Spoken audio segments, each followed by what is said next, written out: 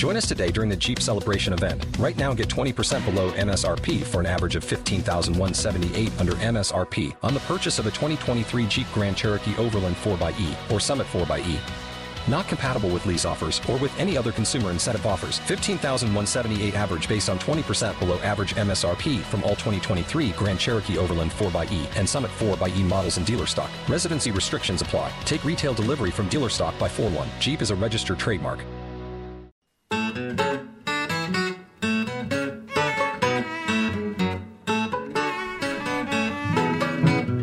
This is Pretty Much Pop, a culture podcast looking at how we consume, how we create, how the pieces of our lives fit together. Today we're talking about photography and its various roles in popular culture.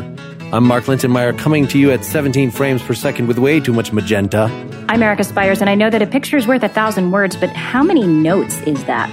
And I'm Brian Hurt, and I'm coming at you in a stunning 72 DPI. And our guest. My name is Amir Zaki, and I am your guest and have nothing clever to say. You come to the table with nothing. No, you're a professional art photographer. Say a little where you're teaching about your book and stuff like that, just so folks know we have an expert among us. Okay, so I am an artist. I'm a photographer. I teach at UC Riverside, which is about an hour from Los Angeles. I've been there for 20 years. So mostly my relationship to photography is that I exhibit my photographs in a kind of fine art context and teach the subject. I also teach 3D modeling and some digital technology related fields. I don't remember how you probably emailed us at the Partially Examined Life at some point, and we had you on one of our aesthetics episodes there. And we'd done a painting episode here. So I was like, we got to do photography. And you're the guy that I know who's a big name in this world. And of course, podcast being the perfect medium for the visual arts. I know. Hey, we've done it before. We've done it a few times. So, well, we have. And, the important thing is when we reference something, we want people listening, whatever they're doing, to just get out their phones. If you're driving, if you're performing open heart surgery, just get it out so you can see what we're talking about. We should also all talk about our own relationships to photography, because myself, I'm a tall person. And back before the selfie era, I was constantly being handed cameras saying, take our picture, because there's this assumption that when you're higher than people, you'll take a better picture. And it turns out that's actually one of the only two tricks to taking people's pictures is not looking up their noses. So that's about the extent of it for me.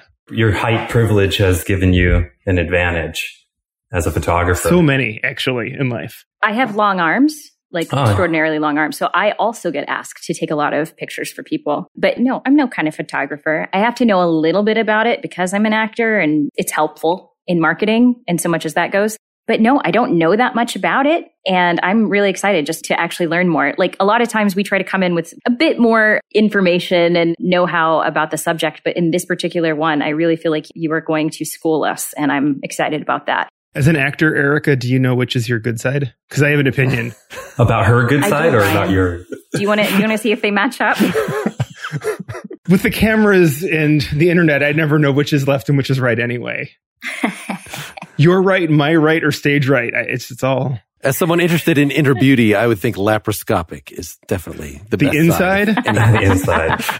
What about you, Mark? I know just enough about photography to know that I'm terrible at it, that I have a rich visual imagination that I can never come close to capturing when I try to use any kind of device. It's really interesting when I hear those things because I did not grow up making art at all. My dad was a scientist and my mom was a school teacher. They both were school teachers. And I just never liked or felt like I was good at drawing. And that remained through college when I took any of those kinds of classes. But photography just completely clicked. Something about the mechanical part of it, I think, just turned, Oh, I didn't mean to do that. He was just going to let that pass. You had to. Not me. So have you found that the medium has changed a lot insofar as how you feel about it from the time you started and now with all the new technology that's available? A little history, because just by chance, my kind of coming of age with photography was in the early 1990s, I guess. And this is right at the transition between analog and digital. There's a major shift culturally with digital photography coming in and taking over. So my training as an undergrad was all in analog photography. And my love for photography comes from becoming very good, I guess, at all the things analog, printing, making photographs from film, all the tactile things that photographers like to speak romantically about now. I love all that stuff, and I became very good at it at a young age. But I also completely took on digital photography with the same passion. So there's a lot of times now there's a kind of purist, there's a little bit of a kind of us versus them with people who stuck with analog and only like analog and think that digital is this kind of heresy. And I just never really thought of it that way. I think that they're both incredibly powerful tools. So I became very proficient and utilized a lot of things digital as the transition happened. And my practice is a hybrid between the two. As far as the changes that I've seen, the biggest change has been, so when I first started, the photographic print, like an object that you would behold on the wall, was kind of the only thing, or in a scrapbook or whatever. It was how you would see images was through books, tactile things. And there was an object quality to these things, much in the way that music, people like vinyl, it's this thing, right? As that shifted, and now let's fast forward 30 years, 25 years, where Instagram is the way you look at photographs, the meaning of the print has changed. So for me as a fine art photographer, my relationship to the medium has shifted where I think about how images function in digital form, which I have an active social media practice and I post things and I love the immediacy of that, but also how I can continue to make things that people behold on the wall in a way that those things stand out. And that's becoming harder and harder, really hard, actually. But it's totally what makes me still love doing it. I make images that are very small, up to 5 by 6 feet. I use technology that really enhances the details so that when you see something in real life, a photograph of mine or something, you can walk up to it and it holds a detail that you'd never be able to see in digital form. It's really about how you can keep, if you're invested in prints, which is something some photographers are invested in, or the object, just like a painter's invested in the object, you have to find ways of making those things difficult to reproduce digitally. How much are you thinking about how something will be produced when you are taking an image? The context of social versus making a print, or possibly both. Do you always have that intention in the creative moment or not necessarily? I kind of have a couple parallel practices. So I make work that actually is intended just to be on Instagram. I've been photographing crows for the last 6 months and I just do it. I go out, it's a daily practice. It's like someone who meditates or practices Tai Chi or whatever. I go out and I try to find crows and I photograph them and I post them on Instagram. It only exists in this small digital format. I don't think I'd ever make prints of that work.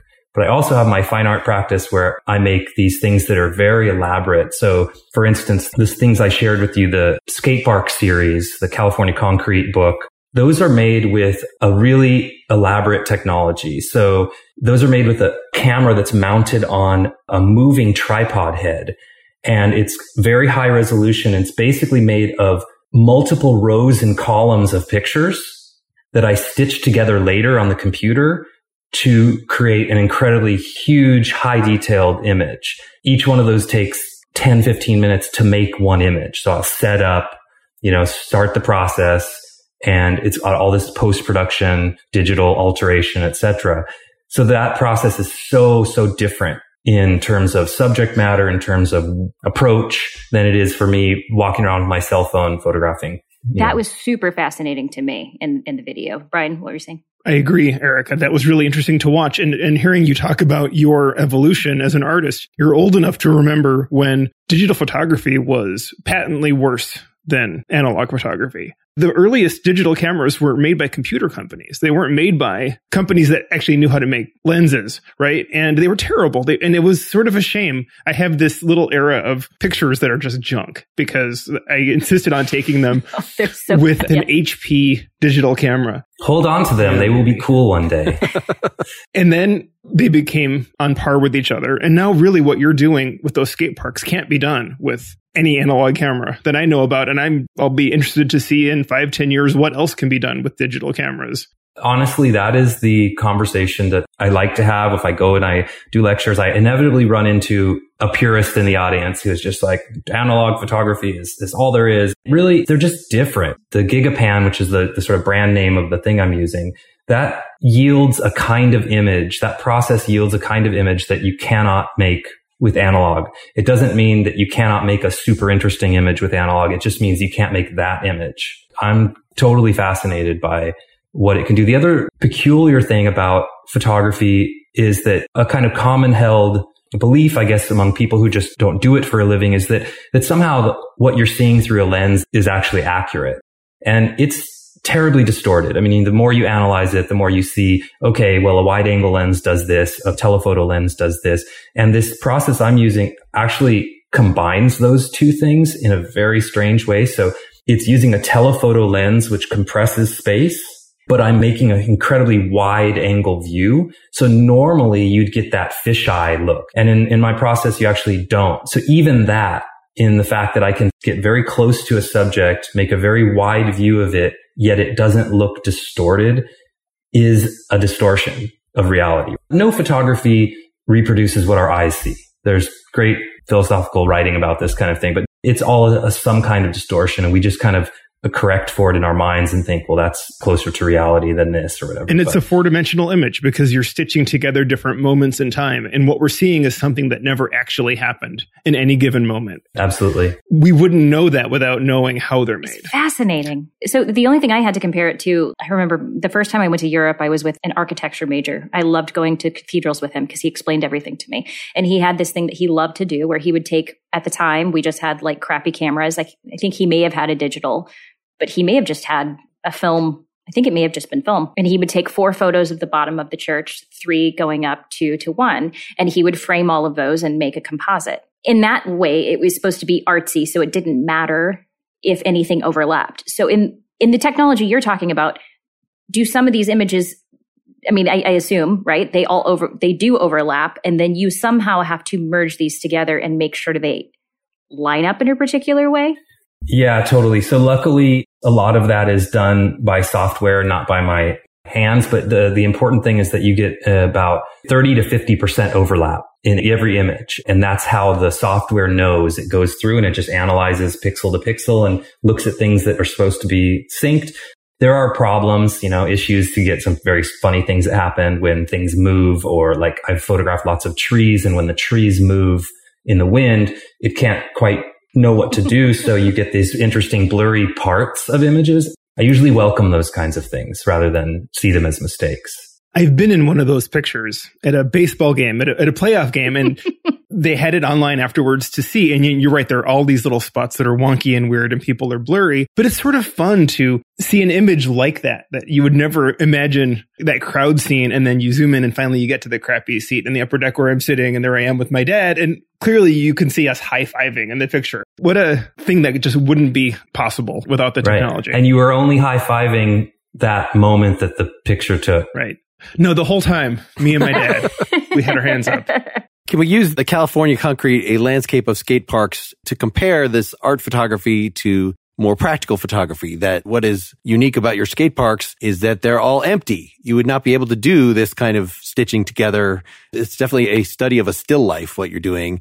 And you got Tony Hawk to write an intro to the book. So you must have some support among the skaters, but you were saying that there's sort of ambivalence, that what normally people would bother to photograph these spaces for is, I can just picture like some action shot of somebody caught midair and, with the sweat flying off them. And like, that's the best possible capturing the essence of what skating is. But yet you're doing this more Buddhist emptiness study. The whole project happened in a very organic way. I mean, I had been interested in these sculptural these concrete forms from my interest in the landscape. I've been photographing the landscape in California one way or another for 20 years. I'm constantly looking for things that are overlooked, things that people just find them, but through my process, I can make them more interesting, hopefully. And I also grew up skateboarding. And so I had some sort of relationship.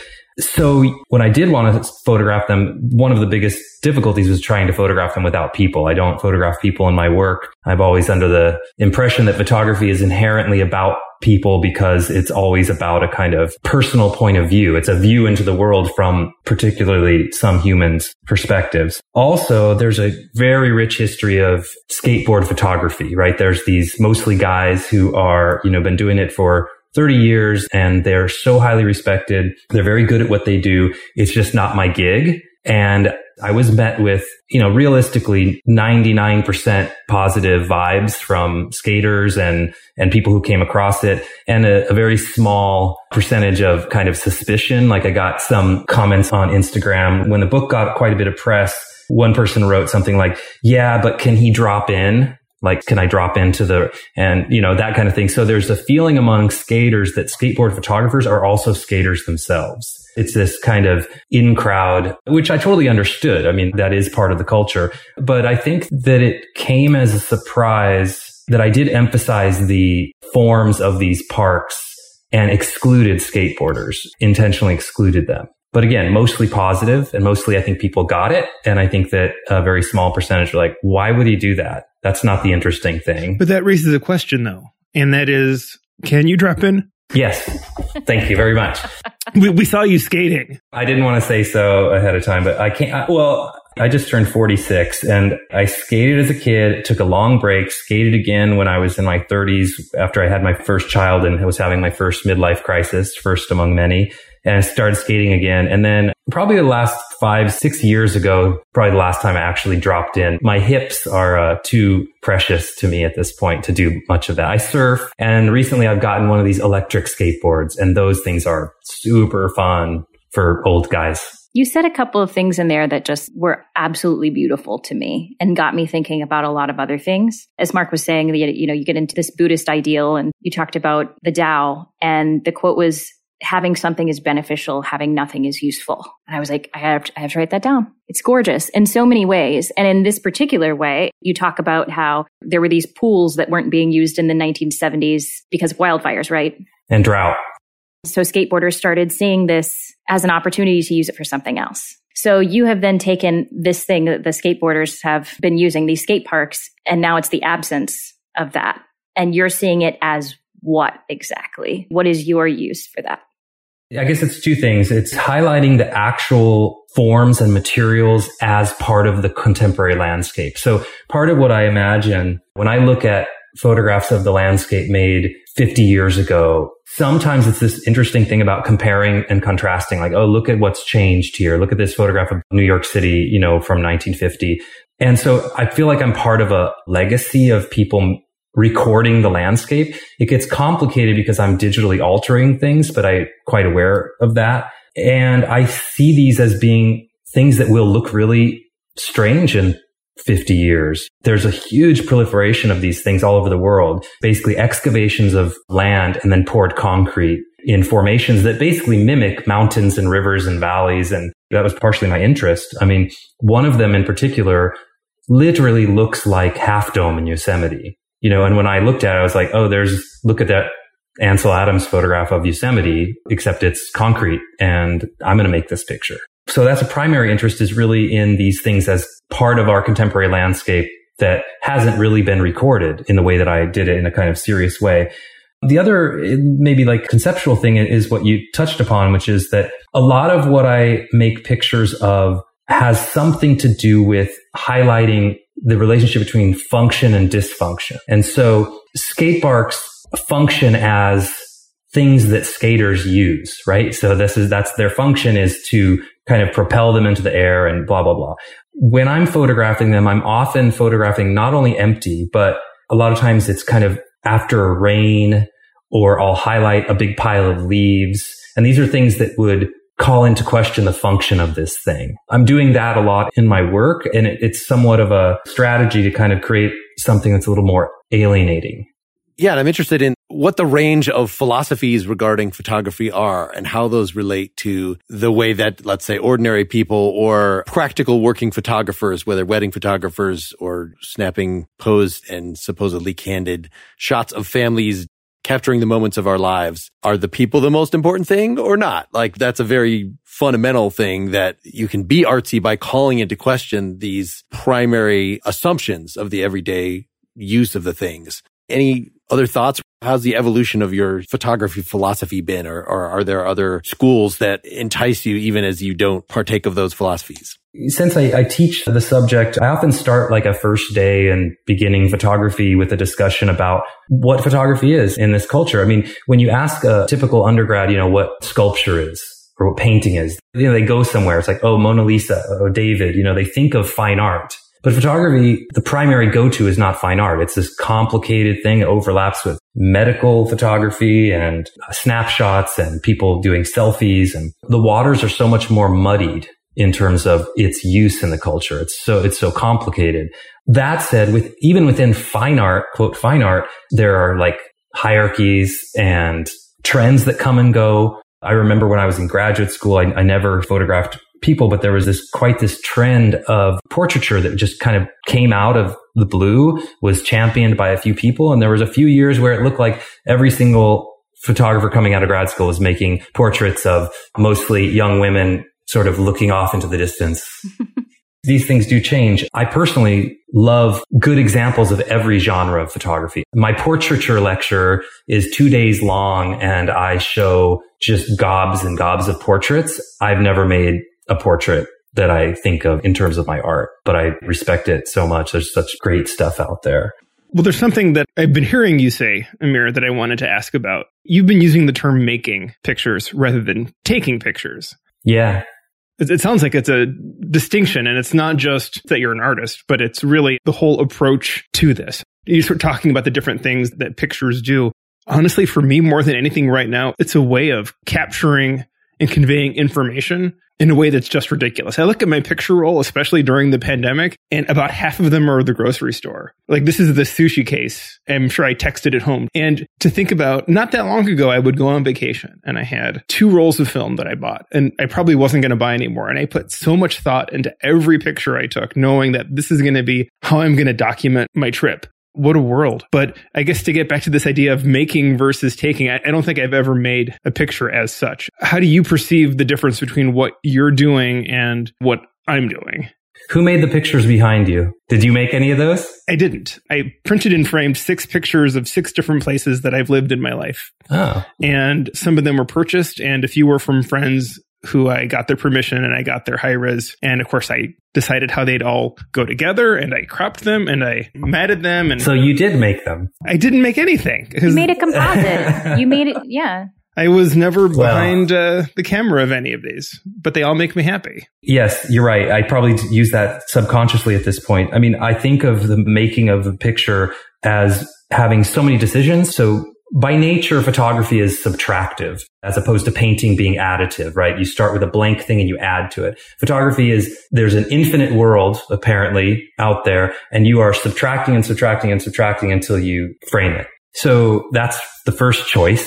The second choice is cropping it later, changing it, deciding out of 20 that you just made of the same thing, which is the best one, etc. As far as the use for information, I mean, I of course do that too. I photograph the beer aisle and ask somebody which ones they want. An interesting thing that I've seen happen is that sometimes as an icebreaker with my students, I'll ask them to share with the class when they're introducing themselves the third to last picture on their phone to describe it visually, kind of what we're doing here, to not show us. And sadly, in the last few years, it would be something like, I swear so often, my class schedule. It'll be a screenshot of their class schedule. And I'll just go, oh, really? I mean, this is what your question gets to, is that I honestly think that photography is observation. It's simply being interested in observing the world around you in a kind of heightened way. So the fact that I'm photographing crows every day or whatever is not that I'm particularly good at photographing crows. It's just that somehow in my mind, I think to do it and I think to observe the world around me in a way that pays attention to something in particular. And I'll make 50 of them or whatever. And it's not this idea that everyone is great. It's this idea that through practice of observing, you get better at observing. So I think that's the only difference really between using it as information, where you're not really thinking about observing the sushi case. Although you could, it would just take a little shift in the way you're thinking about it. All of this got me thinking, basically, I don't know, what is this episode? Is it going to be the philosophy of photography, like behind photography? What do you think, Mark? What is... That's so far, at least, where we're sitting here. Yeah. Well, I mean, it's interesting, right? Because we all do it, but we all do it for various reasons. And we rarely, I think, question why we do it. And you've mentioned making, you also said you create images that manifest the world as you want them to be. And I was reminded of a play that I did several years ago called Time Stands Still, which is about a war photographer. So this is a very different type of photography. And a lot of the philosophy behind that photographer in the play was to bear witness, to be there to bear witness to certain things and to show that to the world. And I played this character who was like very much against that. So I just had to pull this out.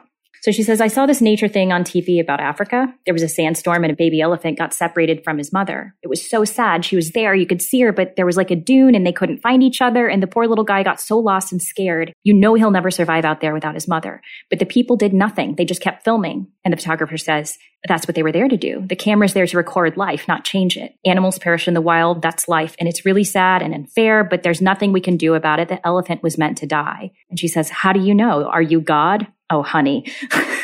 They could have saved him. The whole crew was just standing there watching. And she says, the camera was there. You can't expect photographers to step into the frame and fix the things they don't like. We're supposed to capture truth, not stage it. So completely different, right, than what we're talking about in terms of artistic photography. Do you find that to be true? Because clearly they're not just taking pictures of the world as it is. They are subtracting certain things to focus in on a person's face, on a victim's face or body.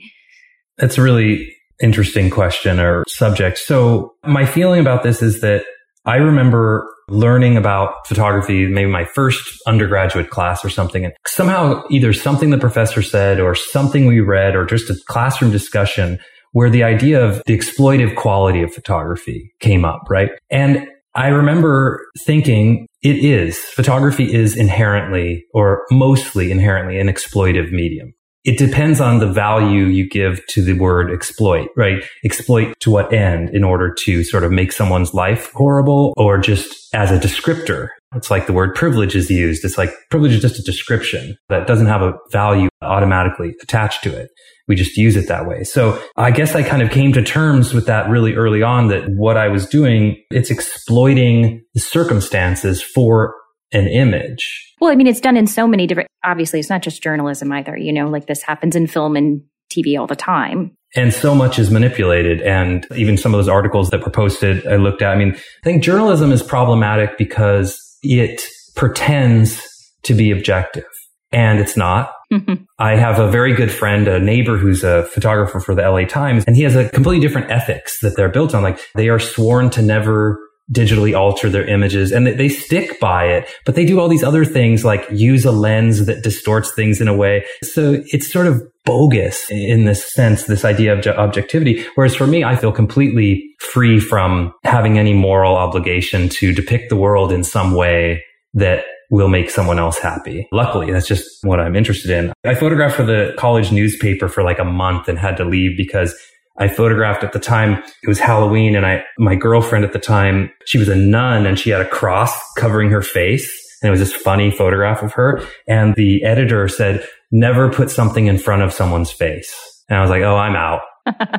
Not my thing. Rules like that don't work. Let me throw another philosophical distinction or question on top of that, which is, are you trying to capture the particular or the general? That I kind of assumed that the ethic of photography now is we're trying to capture something unique. We're trying to capture the particular, even if it's just everyday people wandering around. The whole point of capturing it in a photograph where it's frozen is that you don't take for granted anything about it, that you focus in on those details of the expression of the dress, the physicality, the circumstance. When I was just searching photography as popular culture, I found this academic article from 1978 by Jonathan Green that was talking about the photo essay and was talking, kind of how photos were used for journalism through the post-World War II period and insisted on the general, the ideal. So here's sort of a response to your situation, Erica, that you're proposing is that I'm not going to jump in and help the endangered creature because we're trying to capture something that happens all the time.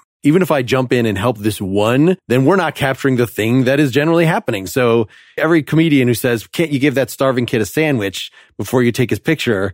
Like, no, we're trying to convey that a lot of people are starving over here. We can give them a sandwich after we take the picture, but like, we're not going to disrupt the picture, capturing that generality with our meddling. So general or specific? That's interesting, Mark, because then that makes me think, well, sure, but if you capture the picture of giving the kid the sandwich, is that then going to make other people think like, okay, I should take some action rather than just feeling bad and turning the page? On the other hand, some people will see somebody giving somebody a sandwich and think, oh, I don't need to do anything. I could answer, but one more topic like this, and we actually are going to be a partially examined life episode. We totally are. And not pretty much pop. And I don't know about that. Listen, if you got a good conversation going, you just got to go with it. Also, no, I want a sandwich. Has anybody seen this documentary that came out, I don't know when, 10, 15 years ago, called The Bridge, about the San Francisco Golden Gate Bridge and the suicides that happen on it? I don't think so. No, I've just heard about it. So very briefly, it's totally fascinating. It brings up so many ethical dilemmas that we're talking about, which is that the statistics are clear. So many people every year commit suicide off that bridge, or did at the time, just like clockwork. So you could just do the math. Let's say it's 200 a year. You know that every so many days, someone's going to be jumping off. So a camera crew set up on multiple locations with crazy lenses and just filmed the bridge for a year. And they're in a position where they can alert authorities if they see someone that they think is going to jump. But the reality is that two things happen. Sometimes just people kind of climb over that thing and look for 4 hours and don't jump. And sometimes people just jump. And the film is essentially bringing awareness to the reality of the dangers of this bridge and the fact that suicide rate is so high. But it's also really haunting the fact that basically, you're going to film a suicide. And they do. They film multiple suicides that they can't stop. I thought it would have gotten a lot more attention than it did. But anyway, that kind of brings up some pretty real ethical dilemmas with the use of the medium. It brings attention to a problem, but like I said earlier, one could also say that's quite an exploitive use of the medium. And there are things across disciplines where you don't do unethical things, even if they would be beneficial. And not to get too far afield, but using medical data that the Nazis collected, right? It could be beneficial, but it's still not used. And the idea is there's a precedent and there's a slippery slope and you don't do it and it's not done. I think most of us aren't in that position with what we do. And it's not like it's someone who was happened to be taking a picture. It's someone who set out to make a documentary. They knew it was going to happen. So is it something they address in the movie? It's discussed, and I think that it's one of those things where they're sort of providing two things. They're making what they know will pique people's curiosity, but they also saved some lives. They also were able to alert the authorities when it seemed like someone was going to. I think something similar happens in the movie Free Solo about the climber who free climbs El Capitan, and the camera crew is aware that they're filming him may cause his death. Yeah. They're in his way and you also get a sense that this movie would only have succeeded if he either succeeds or dies, right? Failing would not make a good movie. I'm not sure dying would make a great movie. Succeeding made an Oscar-winning documentary, for whatever that's worth. Right. It was terrifying. That was a terrifying film. One more note on the Golden Gate Bridge. There was a website, maybe there still is, called Strange Maps, and it aptly named publishes all sorts of different strange maps. Someone made a map of the San Francisco Bridge based on, I guess every post has a number along the bridge, and numbers of suicides based on how far into the bridge they would go, which side they were facing, whether they were successful or whether they didn't die when they jumped off. And wow, people like to aim themselves out into the ocean rather than into the bay. They, I guess, want that contemplative look before they go out. They tend not to go out that far before they jump. I mean, it was really interesting psychological survey broken into hard numbers. Kind of gruesome, but yeah, maybe something to be learned. You know, we haven't talked about still versus video really yet, other than taking a still picture allows people to meditate in a way on something. You know, it takes it out of time. It falsifies it just by freezing it. But it seems, you know, most of the ethical issues that we've been discussing apply equally well to both. Any initial take on that distinction? What do you think, Mark? You keep asking a lot of questions. Let's get an opinion out of you. Yeah, Mark. The prevalence of more video is one of the things that I was feeling like has marginalized photography further in everyday use, in pop culture. What is the way that you want to capture your kids? It's interesting just in record keeping. Like, do you keep all the videos in one place? Do you keep all the photos in one place? Are they just together because they're all taken via your phone? And there was some default on the iPhone that we found. We were taking pictures and they by default had this Harry Potter effect that it's actually doing a very short video rather than live. Yes, that live feature. Maybe that's the future, is because you want to have some sort of movement. But in any case, it used to be that for journalism, it was the still photo was the thing that can capture best. You can make it more iconic or something. But now that seems to have been replaced in more and more contexts. That you don't need a video of the liquor aisle to text at somebody, that photography maybe has a very specific, more utilitarian function, unless you're pursuing it as a fine art. I'd say so. I mean, I think that video is probably more widely used to just simply disseminate information, right? So like you were saying, maybe you don't need a video of the liquor aisle, but you might FaceTime who you want to show this information to and have literally a live video conversation. I mean, we're doing this as opposed to a few years ago where we would have done it by audio only. So there is some sort of, it's the go-to to capture memories in a way that are just a little bit more, just more information. I see it going that direction for sure. So yeah, whether it makes still photography, I guess I imagine that still photography will continue to then be more of a niche activity, or maybe something that is more reserved for people who are interested in the aesthetics of it, as opposed to video documentation of their kid walking or whatever. This might be a stupid question, but do you think still photographers make good cinematographers? So an interesting joke about that is like within the kind of photo fine art world, they always talk about how when a photographer decides to make a film or video, they just put the camera on a tripod and push go. They don't move it. And there's some great examples of that. I mean, some of them, of course, that makes sense. Some of my favorite films are these ones where there's very little tracking. There are lots of shots where the camera stays in one spot and the action unfolds in front of it. It's an amazing Japanese director, Ozu, who makes films where there's a lot of that kind of thing. Some still photographers can make really great cinema, but it doesn't necessarily always translate. I think great cinematography can be really distracting because it's so non-natural. Yeah. We watched the movie Roma. Perfect example. Which won Best Cinematography. And I was constantly being pulled out of the movie saying, oh my God, look at that. Yeah. Right? That could be a poster. And it's true. And it really was beautiful, especially the ending scene was so stunning to look at. I think it possibly took away from the emotional impact of it. I agree. I end up finding sometimes that I will just talk about how much I like the film for mostly those reasons. I think there's a parallel to, maybe it's a sensibility thing. This is just a theory that, I'm one of those people who almost never cares about the lyrics in music. I'm just interested in, the sound. And I think that might be similar to the way I approach cinematography. I really love beautiful cinematography, and sometimes the story becomes secondary for me. So you're like, the Star Wars prequels are fine. I don't know what you're talking about. There's lots of pretty things moving around. I sadly haven't seen them, so maybe that's not my my particular. On the flip side, I just love like fantastic dialogue films. Like we've been watching this series on Netflix called Easy. Has anybody seen these? No.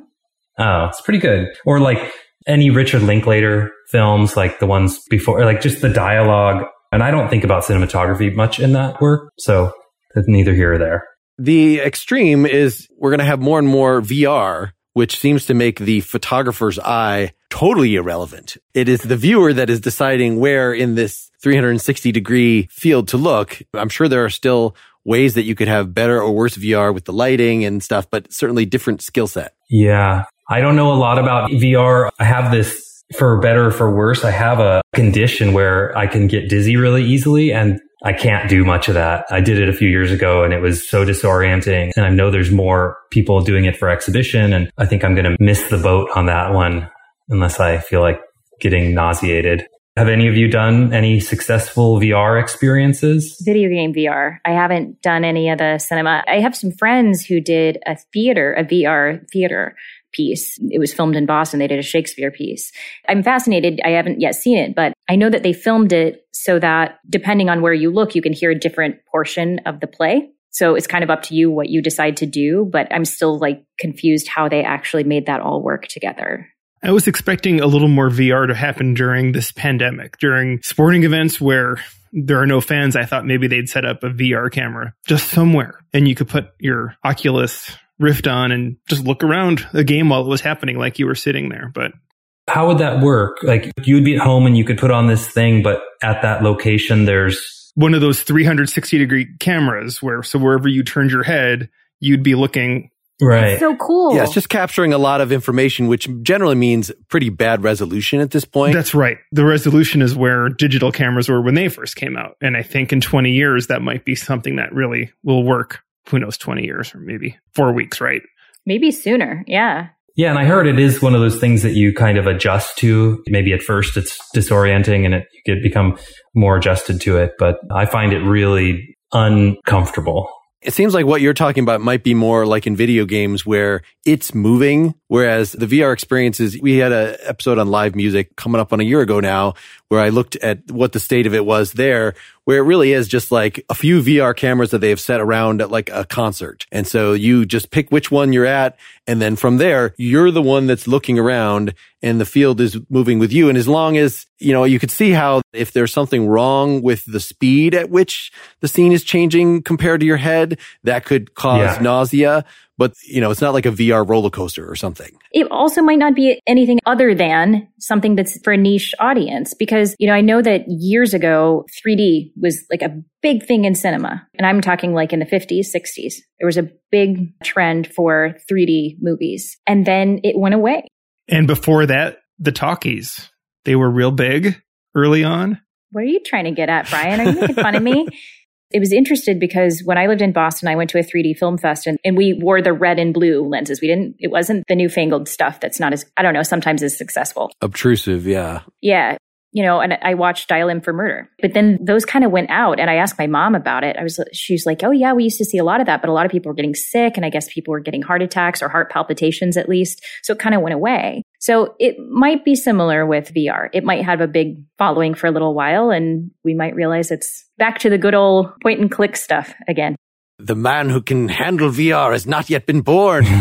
It is the man of the future. Could be. We should wind this down. Is there a final topic? I guess there was the issue of, as consumers, we've been talking mostly about how photography plays a role in our lives because everybody is a photographer.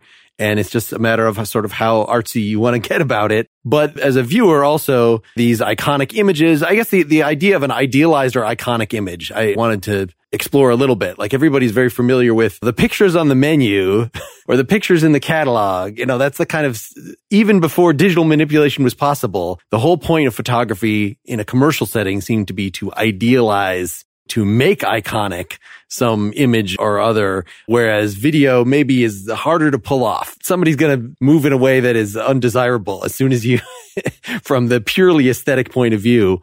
Like in advertising photography But still in social media as well, right? There's a Black Mirror where someone is recreated from his social media profile and I forget if his wife or partner said, you look better than I remember you. And he said, well, we tend to post the pictures where we look better. So I think that it's pervasive. And depending you as an artist, Amir, when you're deciding which image to use, you are making some aesthetic choice. And even if the aesthetic you're going for is something that's grotesque, it's still idealized in that direction. I think that the idea of making an idealized image can be approached talking about definitely advertising and even in pop culture, wedding photography. I think I know this to be true, that most wedding photography now, the couple is retouched. And I mean retouched, like weight has been lost and things like that, not retouch the pimple.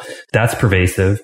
I'm kind of working on the idea of the iconographic photograph in a different way. I mean, I'm trying to make things that seem like they are kind of isolated from the rest of the world and idealized in my idea of what idealization is. So I think it's kind of like two parallel conversations in a way. But I will say that the other thing that's happening in still photography and advertising is even weirder, is that from what I understand, a lot of product photography, the camera has been taken out of the mix completely. They're just 3D models. A Coke ad is not going to use a camera at all. It's probably completely rendered by 3D software. It's a virtual camera. So they've created the object and then the available points of view. And now we're going to do something like cinematography that is, moving the camera around all in a virtual space. Yeah, I do a little bit of that. So the good old days of using mashed potatoes for ice cream are just gone. Yeah, you don't need to. I work with 3D technology myself, and it's totally strange. It's pretty amazing. You can do exactly that. I have a really hard time figuring out what to take photos of. When I went on tour for 15 months, I was going around the country and I first started out taking a lot of photos, like photos of everything. I just felt like I wanted to remember this time. And then I realized I was spending so much time behind my camera, or my phone, that I wasn't always soaking up what was around me in real time. That's one part of it. The other part is I realized when I was in an iconic place, why am I taking a picture of that when it's been way better photos than I can ever take have been taken of it? So then I did start going back and just taking selfies of myself in front of it because I'm like, that's the only thing that makes it special to me is that I was there. The only thing I can do that's different is put myself in it. So it is a question for me. It's almost a moral question for me, right? Every time I get out my phone.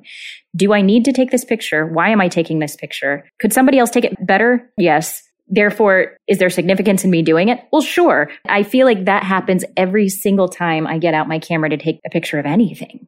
I think you're describing something so common. I hear this kind of thing all the time. And I think that it's absolutely true that you are missing out on experiencing the present moment when you're distracted by your camera. I do it all the time. I'm sort of like so self-aware of it, but I'm like so obsessed with making the picture that I'll do it anyway. So on some hike or whatever, it's a distraction. But I think that realizing that there are 1,000 other pictures that are made of that same space, I always feel like that's kind of liberating. Then you just don't make that picture.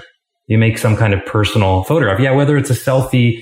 I mean, the selfie thing is a funny phenomenon because it's essentially evidence. It's just saying to the world, that's behind me. I was there, right?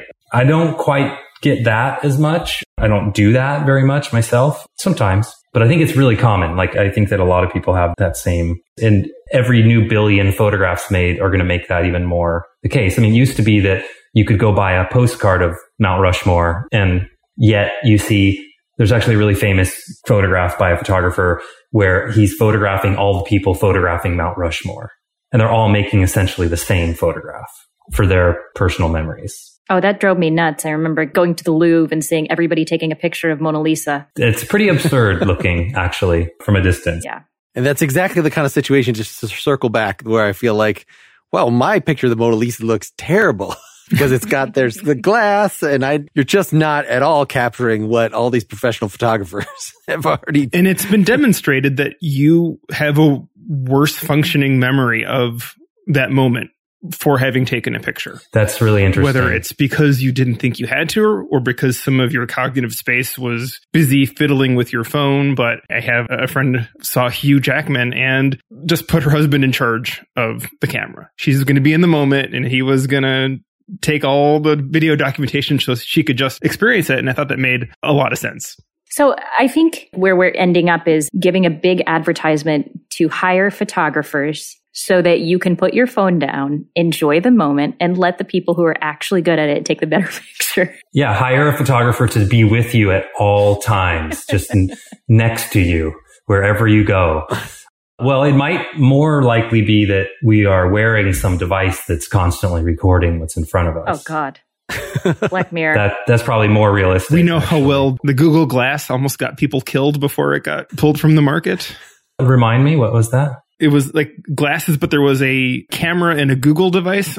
Yeah. And people got really upset when others would come into their space with this on because it's a little different from having a camera out, knowing that someone's temple of their glasses had a camera that was scanning the room. And maybe it was for the purpose of doing internet searches or other things. But I think there were privacy issues and just the general ickiness of someone walking around with a camera mounted to their face. Well, I don't see that going away in the future. I don't want nobody's built-in camera telling if I'm actually a shapeshifter or not. I want to retain my anonymity. Which is why you do 3 podcasts. Yeah. Only 3? So far. Instead of doing selfies everywhere, Eric, I would recommend that you do it kind of like a first-person shooter where you just have your hand, preferably holding a weapon of some wacky sort in front of you at all time to show that you were in fact there taking the picture. There we go.